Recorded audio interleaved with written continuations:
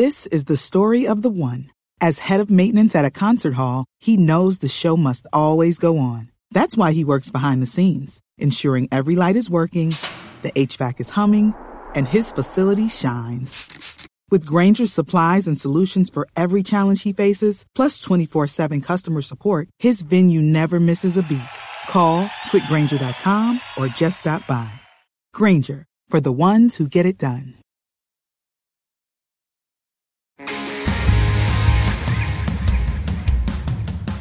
Hello, I'm John Donvan, host and moderator of Intelligence Squared US, and it is graduation season, a time for high school seniors to look back and celebrate their formative years before embarking on the next step of their academic journey, college. But not every graduating senior attends college, and perhaps not everyone should. With unemployment for those with bachelor's degrees still at an all-time high and student loan debt surpassing credit card debt, it begs the question of whether it's really all worth it. And it calls to mind a debate we had on October 12, 2011, where the motion being debated was, too many kids go to college. The team arguing for the motion is tech entrepreneur and PayPal co-founder Peter Thiel and his partner Charles Murray, who is author of American Enterprise Institute's article, Are Too Many People Going to College? The team arguing against the motion is Henry Beynon, President Emeritus at Northwestern University, and his partner, entrepreneur turned academic Vivek Wadhwa. Peter Thiel opens the debate by questioning the absolutism of seeking a college degree. Thank you. Well, let me actually just start with that question. I went to Stanford undergrad, Stanford Law School. Throughout the 90s, I had a belief that education was absolutely paramount. We should only hire people who went to the best schools, and we discriminated on this basis very aggressively in hiring at PayPal, and I thought this was the most important thing in our society. And over the last 4 or 5 years, I've gradually come to shift my views on it for a number of different reasons. The narrow technology context in Silicon Valley is that I saw so many very talented people who had not gone through college tracks and who had still done extraordinarily well. In some ways, they were often more creative. They were not laden down with these enormous college debts that were somehow forcing people to take better-paying jobs that were more remunerative but more boring and track them into things that were not as interesting or important, that were discouraging people from doing things in nonprofit work or on the more entrepreneurial side. And this has become a more and more acute issue over the years because unlike the time when I went to college, the cost has gone up tremendously. The amount of debts people leave college with have gone up tremendously, and so the choices are very different from the ones people had 25 years ago. The college costs in nominal dollars have gone up by more than a factor of 10 since 1980. Even after inflation, it's gone up by 300%, costs about 4 times as much. Inflation adjusted to go to college now as it did 30 years ago. It's gone up more than anything else in our society, more than health care, more than housing, more than any of a number of other things we think of as having been subject to runaway cost inflation and escalation. And as I've looked outside of just the narrow Silicon Valley entrepreneurial context, I've come to believe that the problem is much broader, that it's not just the most talented people who are perhaps being misdirected and encouraged to go on a very narrow-tracked career, but that this is a broader problem and that we are, in fact, experiencing something of a bubble in education, a bubble that is as pernicious as the bubbles we had in technology in the 90s and housing in the 2000s. And like those two other bubbles, it is characterized by 2 things. Number one, runaway costs, where people are paying more and more for something where the quality hasn't gone up. In the 90s it was tech stocks. In the 2000s it was housing. Education, I'm not saying it's worse than it was 30 years ago, but I don't think it's gotten much better. And secondly, by an incredible psychosocial dynamic where you cannot question it. And in 99 in Silicon Valley, you couldn't question the NASDAQ valuations. And in 2005, you could not question people buying houses. It was strictly taboo and forbidden. And in the same way, this is the one thing people still really believe in our society. And to question the value of education is like questioning the existence of Santa Claus with 3-year-old kids or something like that. And while we're not trying to scare the children here or anything like that, we do think that we cannot afford to have a third bubble in this country. And when we look at education more carefully, there are a lot of worrisome signs. Student debts at this point total over $1 trillion. And when you look at how well people are doing who come out of college, they are still doing pretty well. They're still doing better than they used to. But the outperformance has been going down. It's been going down since about 2000. And, the law school context I'm quite familiar with. There are about 50,000 people a year who graduate from law school in the U.S. There only are 30,000 legal jobs available in the U.S. Pre-med.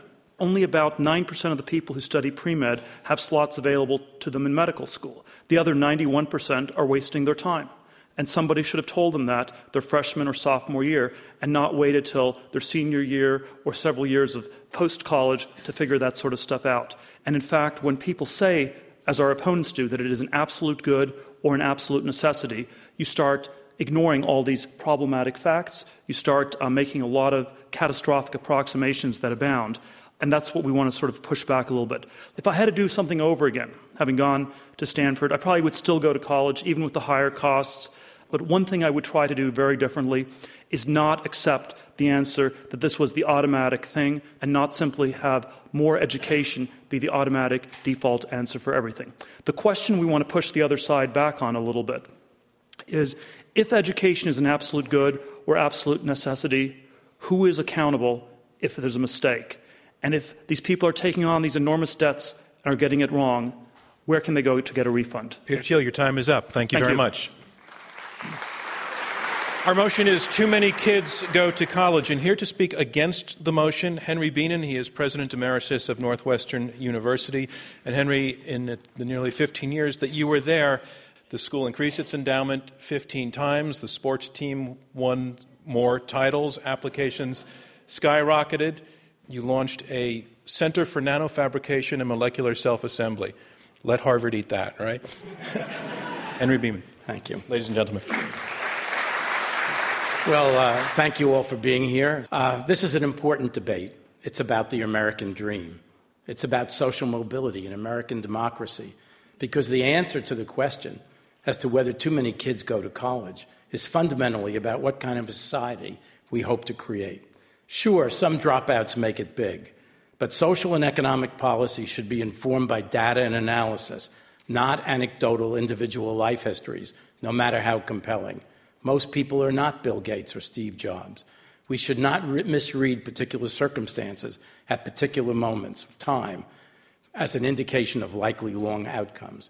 The argument that too many people are going to college is not new.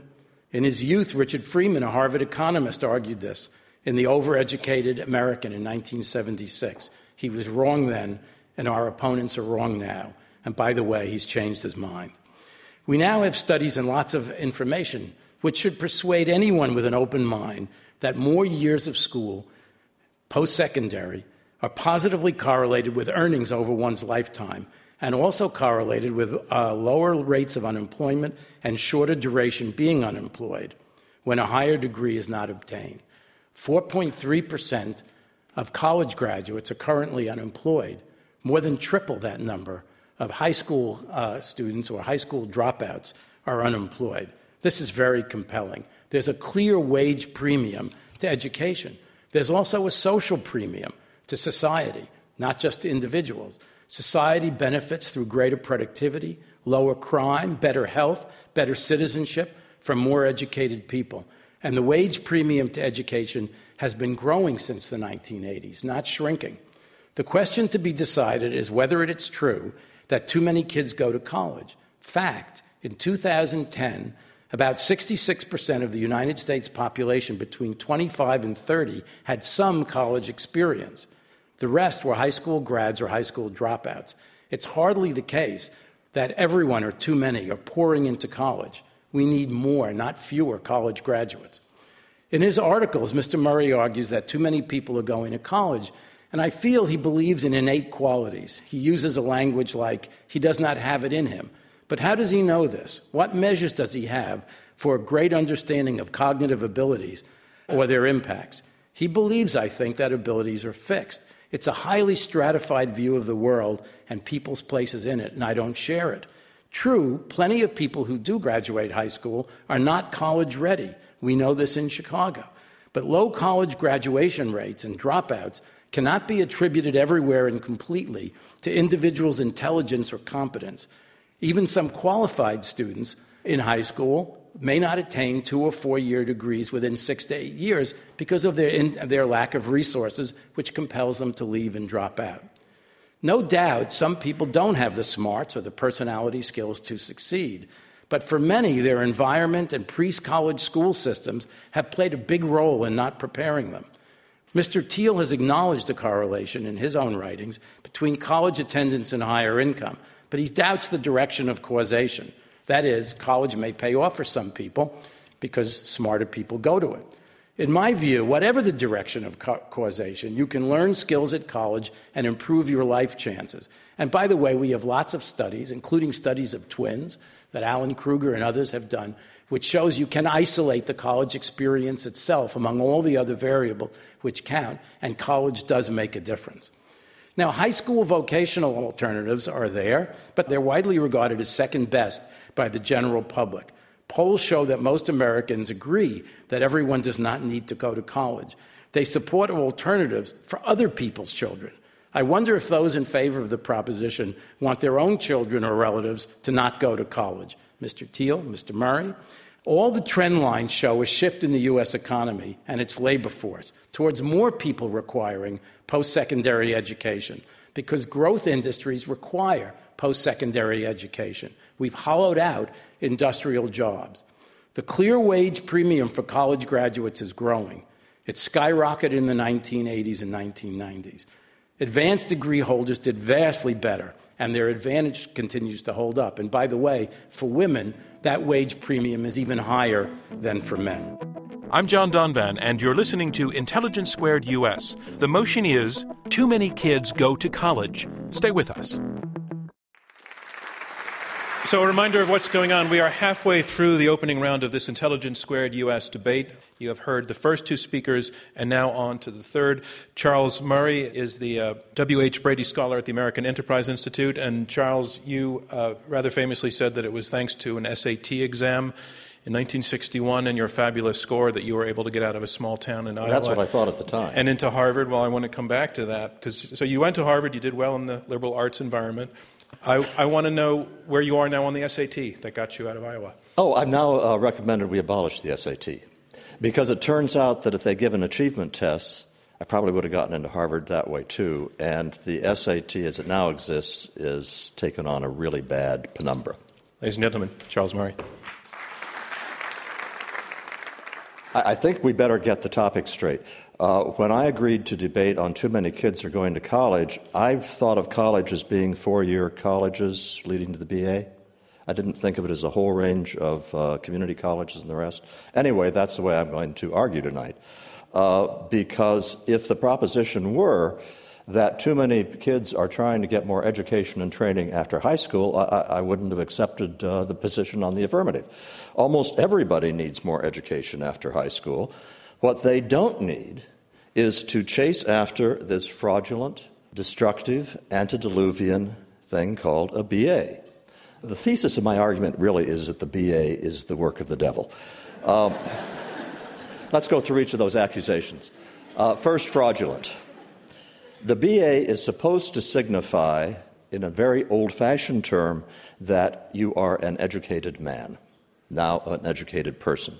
You know and I know that it doesn't represent that anymore. If the only thing you know about a person is that that person has a BA, you don't know anything. You can talk to employers all over the country who will tell you about applicants who have BAs, who can't write grammatical sentences in their applications and sometimes can't read very well. Knowing what major a person had doesn't tell you very much. If it's math, if it's hard sciences, if it's engineering, okay. But what does it mean if you have a political science degree, spoken as a person who has a political science degree? If you're going to an employer and saying, you ought to hire me, it doesn't really mean anything. Now, here's what you do know about a person with a BA, if you know what school they came from. So if the applicant came from Harvard, you know a whole lot about what that person was like at age 18 before he went to college. You know he had terrific SAT scores, then you know he had a terrific high school record or he wouldn't have gotten in. You don't know anything about what Harvard has added. The bachelor's degree all by itself is meaningless. Okay, destructive. Even though we know that the BA is substantively meaningless, it remains true that for millions of jobs, you can't get a job interview unless you have one. And the problem is that employers are behaving rationally when they do that, because you've got about 32% of adults that have a BA. The employers know how clueless many of them are. Why should they go outside that pool and take even lower levels of the population in terms of their ability? And so a lot of ambitious kids who have no interest in sitting in classrooms for 4 years nonetheless want the piece of paper. They aren't there to get an education. They're there to get a piece of paper. Antediluvian. The 4-year brick-and-mortar college is obsolete. Why should it be that the brilliant professor giving a lecture where he doesn't take any individual relationships with students, but just giving a superb lecture, why is he giving that lecture to 150 kids who happen to be sitting in the hall? Why isn't it being given to millions? Distance education has all sorts of possibilities it didn't have before. The information revolution is giving us a cornucopia of new ways to help kids get an education. What we need is a transformation that gives young people a chance to tell employers what they know and what they can do, not where they learned it and how long it took them. Thank you. Thank you, Charles Murray. Our motion is too many kids go to college, and now to speak against the motion, Vivek Wadhwa. He is Director of Research at Duke's Center for Entrepreneurship. In fact, you have a long list of academic credentials. You have research and teaching positions at Duke and at Emory and at Harvard Law. You've co-founded and then sold successfully 2 software companies. John, I call myself a tech guy lost in academia. All right. So that's the shortest way of describing it. All right, ladies and gentlemen, Vivek Wadhwa. You know, it must be because I'm an immigrant, I'm a tech entrepreneur, I'm foreign born, that I have a totally different perspective on this whole debate. You know, as an academic for the last 6 or 7 years, I've been researching what's happening globally. I've been researching the impact of globalization on U.S. competitiveness. I've been researching American schools versus other schools. And when I step back from that, my conclusion is that these people in America are totally, completely out of touch. Now, I'm going to give you 3 perspectives on this. First of all, about U.S. education itself. Believe it or not, U.S. education is by far the best in the world. Everyone is trying to be like us. This is, people from abroad take their life savings, all the money they can possibly raise, and invest in sending their kids to America because we've got the best schools. What do you gain from our schools? It's not the courses. It's really the knowledge. It's how to learn. You gain social skills. You learn how to interact with other people. And American kids come out the best and the brightest in the world. This is why America is what it is. Now, we can debate what a college is. To me, a community college is a college. I know some great people who've gone to community colleges who have almost no debt, who worked part-time, been able to pay their fees off. Our community colleges in this country are also colleges, and they too are better than the best institutions in most other countries of the world. I don't know why we keep forgetting that. Now, I also teach at several universities. I was in Tsinghua University, and my students brought up Peter Thiel. He's quite a legend worldwide now. They said, Professor, is there really an American investor who's paying children to drop out of college? I mean, they were so confused. At the end of it, we talked about it, and they said, this is great because we're going to eat their lunch. This is what they were thinking. They didn't say it. The rest of the world has learnt our trick. India and China now graduate 1.5 million engineers a year. They're educating all their people. And what's going to happen is that globalization is going to wreak havoc on industries. Already we're talking about manufacturing. We're talking about several industries now going offshore. It's going to happen more and more. I say we'd have to have every American getting at least a bachelor's degree and encouraging them to do masters and PhDs. Thank you, Vivek Wadhwa. And that concludes round 1 of this Intelligence Squared U.S. debate. So now on to round 2, and that's where the debaters address each other directly.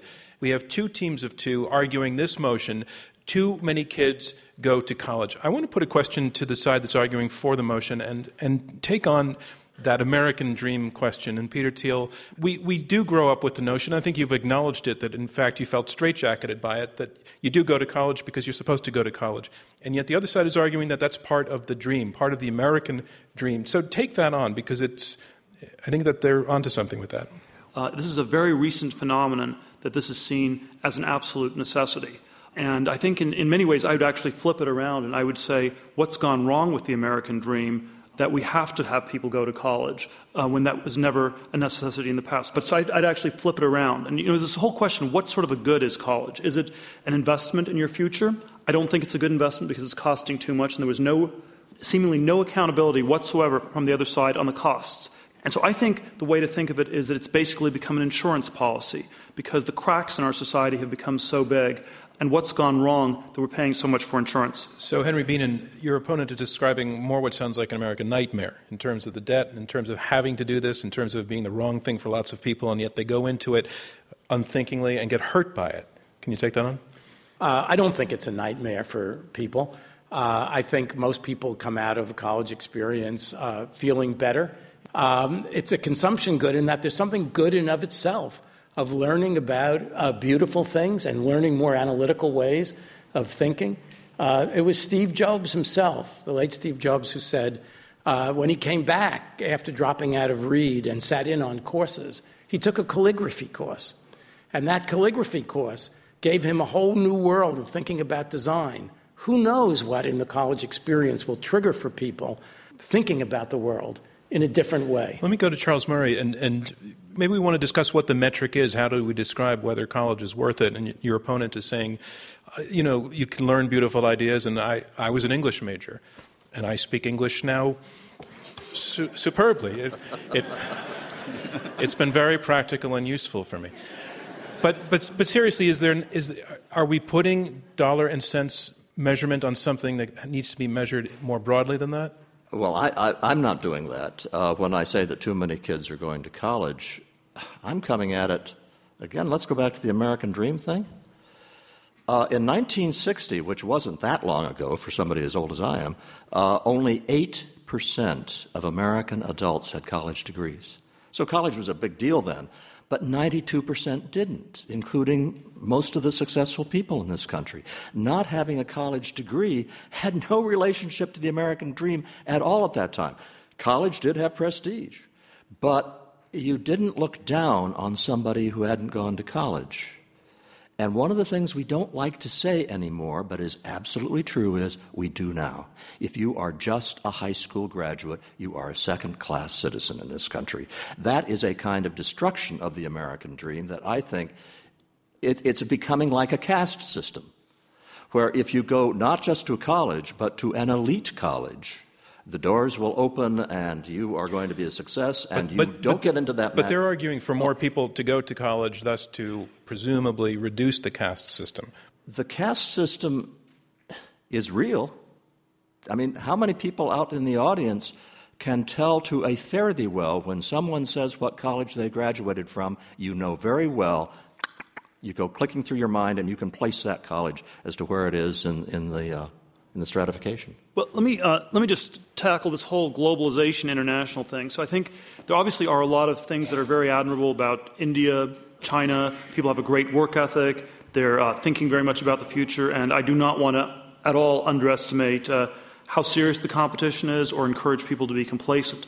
But the proposition we're debating today is, are too many kids going to college? And if you look at those countries, the percentage is much smaller. The U.S., there are about 40% of college-age students are in college. In China, the number is 20%. In India, the number is 10%. Yes, it's a smaller percent of the population, but look at the industry in which everyone is moving, technology, engineering. 1.5 million versus about 150,000 of ours. India now has an $80 billion IT industry, which came out of nothing at all in the last 15 years. How? By educating its people. $0 to $80 billion in 15 years. But they're saying that the number of people being educated relative to the rest of the population is a tiny fraction. But that's because they don't have the resources to do it. They're putting everything they can into educating people because they're trying. If you were king of the world, would you educate everybody in India? Would everybody go to college? Absolutely. I would educate everyone in the world because it uplifts society. What it does is it improves, because low-level jobs are going to go away. Robotics are going to take over manufacturing in the next 10 years or so. So those jobs, which could be menial jobs, which you could have non-educated people doing, are going to disappear. It's going to be a knowledge economy where everyone has to now do intelligent things or they're unemployed. Charles Murray. Look at the way the caste system persists, because you have good jobs, which is being a lawyer or a doctor or a scientist, and then you have menial jobs. Now, tell me where it is written that we ought to be Respectfully, Charles, you're creating a new caste system. Let me finish my sentence. Right. That we we ought to think about what is more intrinsically rewarding about being a lawyer than being a cabinet maker. Why should that have any privilege over being a cabinet maker? There are a whole lot of jobs in this world which are wonderfully fulfilling, that don't require a college degree, and we talk about them as being vocational training. That is a kind of invidious caste system in education that I want to destroy by getting rid of the college degree. Which jobs are you talking about? Because what the other side is arguing is that those jobs are disappearing due to automation, robots, et cetera. Wait a minute. Skilled jobs. You want to hire a lawyer or a doctor, you can do that in a nanosecond. You want to find good skilled labor? That's hard. Finding a good plumber, a good electrician to come and fix things, that's hard. We have a demand for a wide variety of skills. That we aren't meeting because guess what? That's demeaning. Henry Bienen. But now Charles wants to overturn the wage structure of the world, not just the U.S. He wants to overturn the return to knowledge. I don't have any bias against craft skills, and I agree that sometimes they're in very short supply and they get a good return.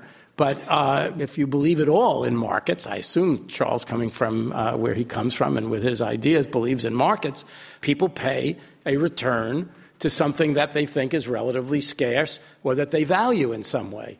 And sometimes it's a great scientist, and sometimes it's a great artist, and sometimes it's a great craft person. But that's the way it works. So you can have a lot of complaints about college and cost, but now he wants to complain about the world wage structure. But you can't. No. Peter Thiel. Let's let Peter Thiel come in. But you can't have it both ways either. You want to say on the one hand that college is an end in itself, it's an absolute good, we don't ask any questions about it, it's non-instrumental, and on the other hand, it is completely instrumental and it's what leads you to getting a better job, a more high-paying job. You cannot have it both ways. But the jobs we're talking about, the plumbers and electricians, they're less than 1% of the U.S. population. What about the other 99%? You know, one of the great television shows on TV is Dirty Jobs. And have you ever seen it? Every week they go to a dirty job, but the thing is, you find out a couple of things. There are a huge number of ways to make your living. They are interesting. They are fulfilling. The people who are doing them, you'd like to know. 1% of the population. It is a great curative for the kind of way we are talking about the job structure, which has nothing to do with wages. It has to do with making a living in a way that is fulfilling and satisfying. Okay, I'm curious to know, for you to paint a picture, again, if you were king of the world, and these BA programs were shut down, or at very least people were discouraged from going to them, heard your message and stopped going, how many people would be left in college? What percentage? And where would they be going to school? In my ideal world, the college campuses would be more full of students than ever. But they wouldn't be there for 4 years. Somebody wants to go into business, so they have some marketing courses they want to take and some business administration and accounting courses. It takes them a year and a half. And they finished all the courses they want to take, and then there is a good certification exam, like the CPA exam for accountants. They take that exam, which doesn't have to consist of just filling in dots and circles. It can be work samples. It can be a variety of things. But you can take that to the employer and say, here's what I know academically about business. Do you two sides have common ground on this issue? Yeah, absolutely. Because it sounds to me that when you're defining this motion as being about a variety of forms of school and education, college, community college is college, and Charles is also talking about a variety of forms of education. It sounds to me as though there's common ground on this. Or you're just coming out of different. Some common ground. I'm not so willing to consign the BA 4-year to the dustbin of history as Charles is, but I don't think everything will or should stay the same. I don't disagree with that. I don't believe, for example, take distance learning. I suspect we're probably on the same page. I think you're going to see more distance learning, even at the major 4-year universities. It's going to happen. I'm for experimenting. Our law school went from everybody in a 3-year law school program to some people in a 2-year program. I think the great universities will change. They should change. I don't disagree with Charles and Peter on that. I think we can close down the discussion. Charles Murray. We've agreed. All I'm asking is we don't put kids in this straitjacket of the BA, and we enable them to get certifications that show what they know, even if they've done it all online, and that the BA loses its mystique. But your partner, we're agreeing that more kids should go to college. Peter spices the argument by coming at it from a completely different direction, which is talking about the experience of college actually being a waste of great talent. Yeah. As opposed to a resting place for the mediocre. I think what Charles and I agree on very much is that there is no one-size-fits-all approach. There are certain skilled people, very talented people. Not every talented person should go to Harvard. There are a lot of different kinds of things different people should do. And I think that's sort of a basic starting point. We don't believe there is a single straitjacket. And the crazy thing in our society is that the more talented you are, the narrower the straitjacket has become. This is a very, very bizarre feature of it. We also agree that learning is generally a very good thing. And I think we all four of us agree on that. But where there's a bit of a disagreement that I don't want to understate is that a great deal of what masquerades as learning is nothing more than credentialing. Peter Thiel, thank you very much. Now we're going to go to questions from the audience. Right down the front will be first. My question is, I do analysis of high-tech gazelles all over the world, and I find that the social networks that individual entrepreneurs obtain, particularly while they're at universities and or graduate school, are absolutely critical for them getting, one, trusting business partners, their first business partners, and two, angel investments. So I'd like for both sides to comment on the quality of the social networks that you get while you're in university. Peter Thiel. Well, I think the social networks are quite valuable. It still is not clear that justifies the colleges charging $250,000. I think the social networks tend to be the most valuable only at the elite colleges. Once you go below that level, they actually function in a way where people, again, do not have access. So I think you have this very ambiguous aspect about how it works. Vivek? It's not just the elite colleges, $250,000. That's Stanford. The rest of America is not Stanford. Most colleges are much, much cheaper, and the interactions that students have are the same. It's not that the elite, students at Stanford have a big advantage over the others. It's just that they happen to go on a nicer campus. So the social network is equally important no matter where you go. Peter, you did say earlier that if you were to do it all over again, you would still go to Stanford. And can you take 20 seconds to explain why? Well, I didn't know what else to do. And I think I probably would not have known what else to do. And in some ways, I was probably a candidate for a good general liberal arts, humanities education in many ways. I was really interested in learning, was very interested in these things on their own terms. I don't think most people are like me. I think a lot of people are at a different Peter, place. They are like you. They are like you. They don't know what they want to be.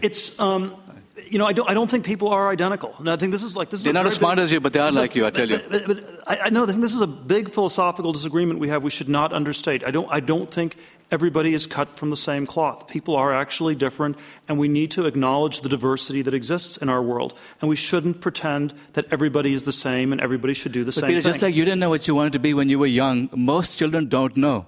They're muddling through it. They learn by interacting with other people and getting ideas from other students who have diverse backgrounds. That's how to decide what they're going to be. Okay, I think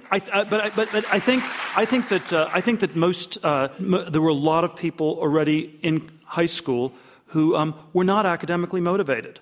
And there is something crazy about saying everyone has to be locked into a room and read books, and that's what we have to do. So right. I do think they're different in that way. Vivek, you've made that point very forcefully. I just want to go to another question, sir. Hi. Do you think there are fundamental reforms that could be made to higher education that would sway you to want to have more kids actually stay in college? Yeah, and do you mean the 4-year classic? Yes. Yes. Yeah, I think that certifications as a replacement for the BA is the way to go, and I think there are a lot of market forces working in that direction. And it would level the playing field. Let me repeat. I do not see our college campuses having fewer people on them. I see it having as many or more, but not locked into the BA straitjacket. I wanted to take to you, Henry Bean, in the question that Peter's opening point is that is kind of the default position in society. Can you take that on? Is it too much of the default position? Well, I think one of the problems in the U.S. is that we haven't had a lot of other good options. I'm not against for more on-the-job training. Only 10% of our labor force has what the Swiss and the Germans would call on-the-job training. I'm not against that. Americans have decided they didn't want to go in that direction. They didn't want to stream the kids in high school really early. It's not a terrible option, at least to open it up. There's a question down the front row. Okay. Hi, I'm Jessica Posner. My question is that it seems to me that with the invention of the internet, technology, globalization, there seems to be less and less a concrete set of skills that people need to be successful in the world, but much more like what a liberal arts education, I think, maybe focuses on is developing critical thinking skills. And so how would a shift from a liberal arts or sort of a broader education change the ability of our society to innovate and to continue to respond to changing demands? So Peter Thiel. I actually very much disagree with almost every premise implicit in that question. But just I'll just flag one. The most concrete, skill-oriented education people get is engineering degrees, and that is actually probably the one area, and we may even agree on this, where I think the U.S. does not have an excess of engineers. So I would sort of quibble with the question on that level. Can I come in here? Because I've been wanting to make this point. So much of this conversation from Peter and Charles has been a focus where they're negative about the general BA or presumably the humanities and social sciences. So let me speak up for the humanities and social sciences. There are lots of smart people who think analytically and rigorously who take the humanities and social sciences, who are art history majors, God love them, and who are historians, and who learn Arabic, and who learn Chinese, or who learn Hindi, or who learn whatever. And we're going to send lots of those people. They need to have those languages. They need to learn cultures that are different from the U.S. They're going to be business people who go abroad. They're going to be diplomats, whoever they may be. So why should we only think that the only place to get an education which is rigorous, analytical, and will serve you well is going to be in the engineering and mathematics and what's really going on in the Center for Nanofabrication and Molecular Self-Assembly? Those are not English majors hanging out in there, are they? Nothing I said is against the sciences. I sunk a fortune into the sciences, and we hired the best chemists and computer scientists we could hire, and that's great. You can do lots of things in a great university. Charles Murray. The problem is, we are talking as if universities consisted of Stanford, Northwestern, and Harvard, and places like that. Very few kids go to those colleges. Most of them are at West Podunk State or its equivalent. And those are the places where you are getting the courses that teach economics with magazine articles, that teach Shakespeare by having kids watch movies of Shakespeare's plays, but you don't ask them to read them. I'm not talking anecdotes. I'm talking surveys about the percentages of kids who graduate from college unable to write grammatical sentences. Critical thinking doesn't enter the realm of college life in those places. Okay. It's interesting. The data shows, and the data is conclusive on this, that even in community colleges, which are basically 2-year places, if you're in there for a period of time, like one semester, you have a better chance and you'll earn more money than if you never went. And this is true of 2-year, 4-year colleges, whatever. But how do you know that going to college is what causes that benefit, as opposed to people who are able to achieve those sorts of things in life are the people who self-select to go to college? Well, it's not so clear often what's correlation and what's cause. On this one, I think we have lots of studies which show that you look at the number of years in college or the number of even months in college, it's extraordinary. It pays off. Peter Thiel. I think it pays off, but not nearly as much as you think, because I still think it's mostly correlation and just a tiny bit causation. But I want to quibble a little bit more with the idea of the data shows and what this means. And we're always looking backwards. And so in 2005, you could have said the data shows that housing prices always go up. And they are less likely to go up if they've gone up a lot. And so what I would tell you as an analytic truth, not an empirical truth, when people are paying way more than they ever have, there are going to be more people who've been hurt than who were hurt in the 50s or 60s when it was effectively free. Question right in the center with the... Yeah, thank you. If you could just stand up. We've heard that, or some of you have compared college education to a bubble. And I'm sitting here wondering whether it might not be a bubble, but rather inflation. So what I'm wondering is, do you feel like high school education, in the same way that it might have been sufficient for society in the 60s, is also sufficient for society today? Thank you. Charles Murray. Well, since I said that virtually everybody needs more education and training after high school, obviously I think that high school is not sufficient. I do think that a great deal of what we talk about as a liberal education can be done at the K-12 level. There are things like the core knowledge curriculum that's created by E.D. Hirsch, which is just wonderful. And it doesn't teach everybody a full-fledged classical education, but it gets a lot of the common cultural knowledge for everyone in K-12. We aren't doing it in college. I think we could do it there. And we take one more question. Green? When I was young, I read that the majority of the CEOs in Fortune 500 companies only had a high school education. Due to the deterioration of secondary education in the United States, isn't a college degree a necessity to show that you have something that was once called a high school degree? Peter Thiel. I think high schools vary a lot. Some are still very good. A lot of them are not. But it seems to me that that's a perverse cure for the disease. And so if that is the disease, we should be fixing K through 12 education. And I think probably all of us on the panel would agree that K through 12 education has a lot of room for improvement. All right. And I have to say that concludes round 2 of this Intelligence Squared U.S. debate. And here's where we are. We are about to hear brief closing statements from each debater. Our motion is this: too many kids go to college. And here to speak against the motion, Henry Bienen, President Emeritus of Northwestern University. Well, no one seems to doubt, including our opponents, that there is a wage premium and a benefit to college. Mr. Thiel raises, I think, interesting points about causation, the direction of causation. But I think it's clear also that going to college is in and of itself an effect. It's a variable which moves people along in their lives, gives them more chance, and gives them more income, independent of all the other things that get them to college in the first place.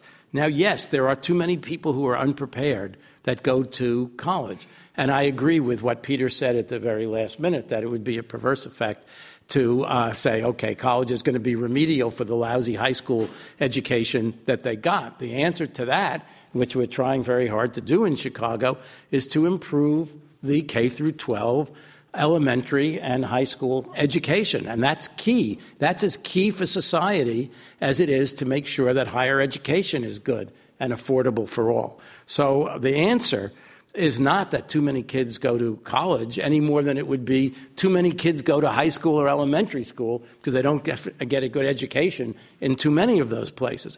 So I think the answer is very clear, and that you have to decide in the negative on the proposition that too many kids go to college. That is, after all, the proposition. It's not about cost. It's not about whether everything is perfect at every college in the country. It's not about whether we should do everything exactly how we've done it. It is the proposition that too many kids go to college, and the answer is clearly and unequivocally that's a wrong answer. Thank you, Henry Bienen. Our motion is too many kids go to college, and here to summarize his position in support of the motion, Peter Thiel. He is PayPal co-founder, whose 20 Under 20 Fellowship Awards grant cash to young tech entrepreneurs. The one thing that was clearly not done by the other side was to answer my question about where would the accountability be for all the people who get hurt by the system that costs too much and is not delivering. And it is clear to me that there is no accountability on the part of our education establishment. They're not willing to give people refunds. They're not, it's if you get a Ford and it blows up, a Ford Pinto blows up, you can go to the Ford company, you can get money back for your car. You might even be able to sue them for torts. Such a mentality is unthinkable in the college case. And given that there is this lack of accountability, buyer beware. You are on your own. You take on the loans. It's worse than housing debt. You can never get out of it, not even through bankruptcy. Bush amended the bankruptcy laws in 2005, so you cannot get out of college debts for the rest of your life. And you need to think about this on your own. The way bubbles end is when people start thinking for themselves. And that is the first thing we want to encourage people to do. Think for yourself. Is the cost worth the benefit? And when more people think for themselves about this, we will get to a very different equilibrium where there's less of a caste system, less of a social need to do these things for status reasons. People will still go to college. They will still get advanced degrees, but there will be fewer of them who do it because there are a lot of people who are doing it for the wrong reasons. And I think that will be a much healthier and more balanced country. Thank you, Peter Thiel. Our motion is too many kids go to college. And now to summarize his position against the motion, Vivek Wadhwa. He is Director of Research at Duke Center for Entrepreneurship and Research Commercialization. You know, what I heard from the other side was that if we define college the way Middle America does, then we actually are agreeing that we want more kids to go to college. So I'm not going to spend my 2 minutes on that. I want to actually challenge my new friend Peter Thiel on something which is very dear to his heart, about the fact that it's so expensive to go to college. That I agree with him on. It's also antiquated. The systems are antiquated.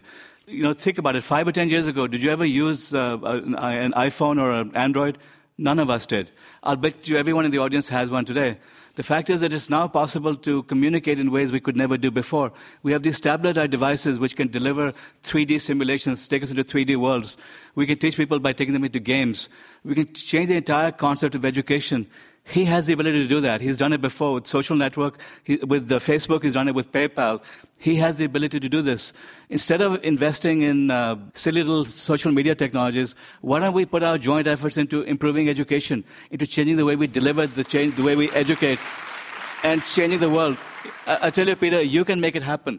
So I challenge you here publicly to put your energy into improving education, into automating, into rethinking the way we educate so that the masses can get educated. Because all of us agree that we do want more people to go to whatever we call college. Again, I'm not going to define it as a 4-year degree. To get more education so we can be more competitive, we can take on the world, we can change the world together. We're going to need it more than ever over the next few decades. Thank you, Vivek Wadhwa. Our motion is too many kids go to college. And now to speak in support of the motion, Charles Murray. He is author of Real Education, 4 Simple Truths for Bringing America's Schools Back to Reality. I think that even though we're supposed to be diametrically opposed, in fact, there's a lot of common ground. Suppose we got rid of the BA because it doesn't mean anything. Suppose we had as the goal of education not this piece of paper, but we had as a goal of education that all children shall reach adulthood having discovered things they love to do and having learned how to do them well. If we take that as the goal of education, we will have a system utterly different from the one we have now, and it will not be college as we know it. It will not be 4 years. A lot of times it won't be residential. And most of all, it will not separate people into those who are college graduates and those who are not.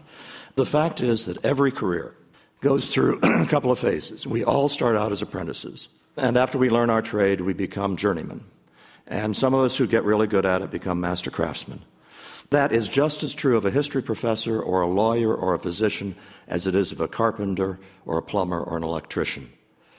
The kinds of changes we need to make to our educational system, sweeping fundamental reforms, getting rid of the BA, moving to certifications, has as its ultimate goal, in my view, something that is very important for an America that is increasingly stratified by class. And that is that it promotes a recognition among us that we are all engaged in the same process. We are not divided into professionals and service workers or blue-collar workers. We all start out as apprentices, we become journeymen, and we all strive to become master craftsmen. Thank you, Charles Murray. And that concludes our closing statements. We have been through all 3 rounds of this debate now, and it is time to learn which side you feel has argued best. So here are the results. The motion, too many kids go to college. Before the debate, 39% supported the motion, 40% were against, and 21% undecided. After the debate, 47% are for the motion. For the side for the motion, that's up 8%. Against is 46%. That's up 6%. Undecided, 7%. The side arguing for the motion just barely wins this debate. Our congratulations to them. And thank you from me, John Donvan, and Intelligence Squared US. We'll see you next time. It's been 4 years since we held that debate back in October 2011. As this year's graduates put on their caps and gowns, we here at Intelligence Squared US wish them the best of luck on the road ahead. You can listen to the full, unedited version of this debate on the new Intelligence Squared US app, which is now available in the iTunes Store and on Google Play, or on our website at intelligencesquaredus.org. You can vote, you can watch past debates, stream live debates, and ask me, John Donvan, your questions, all through the app. Don't miss our next debate. Obama's Iran deal is good for America. Thank you for listening, and remember to think twice.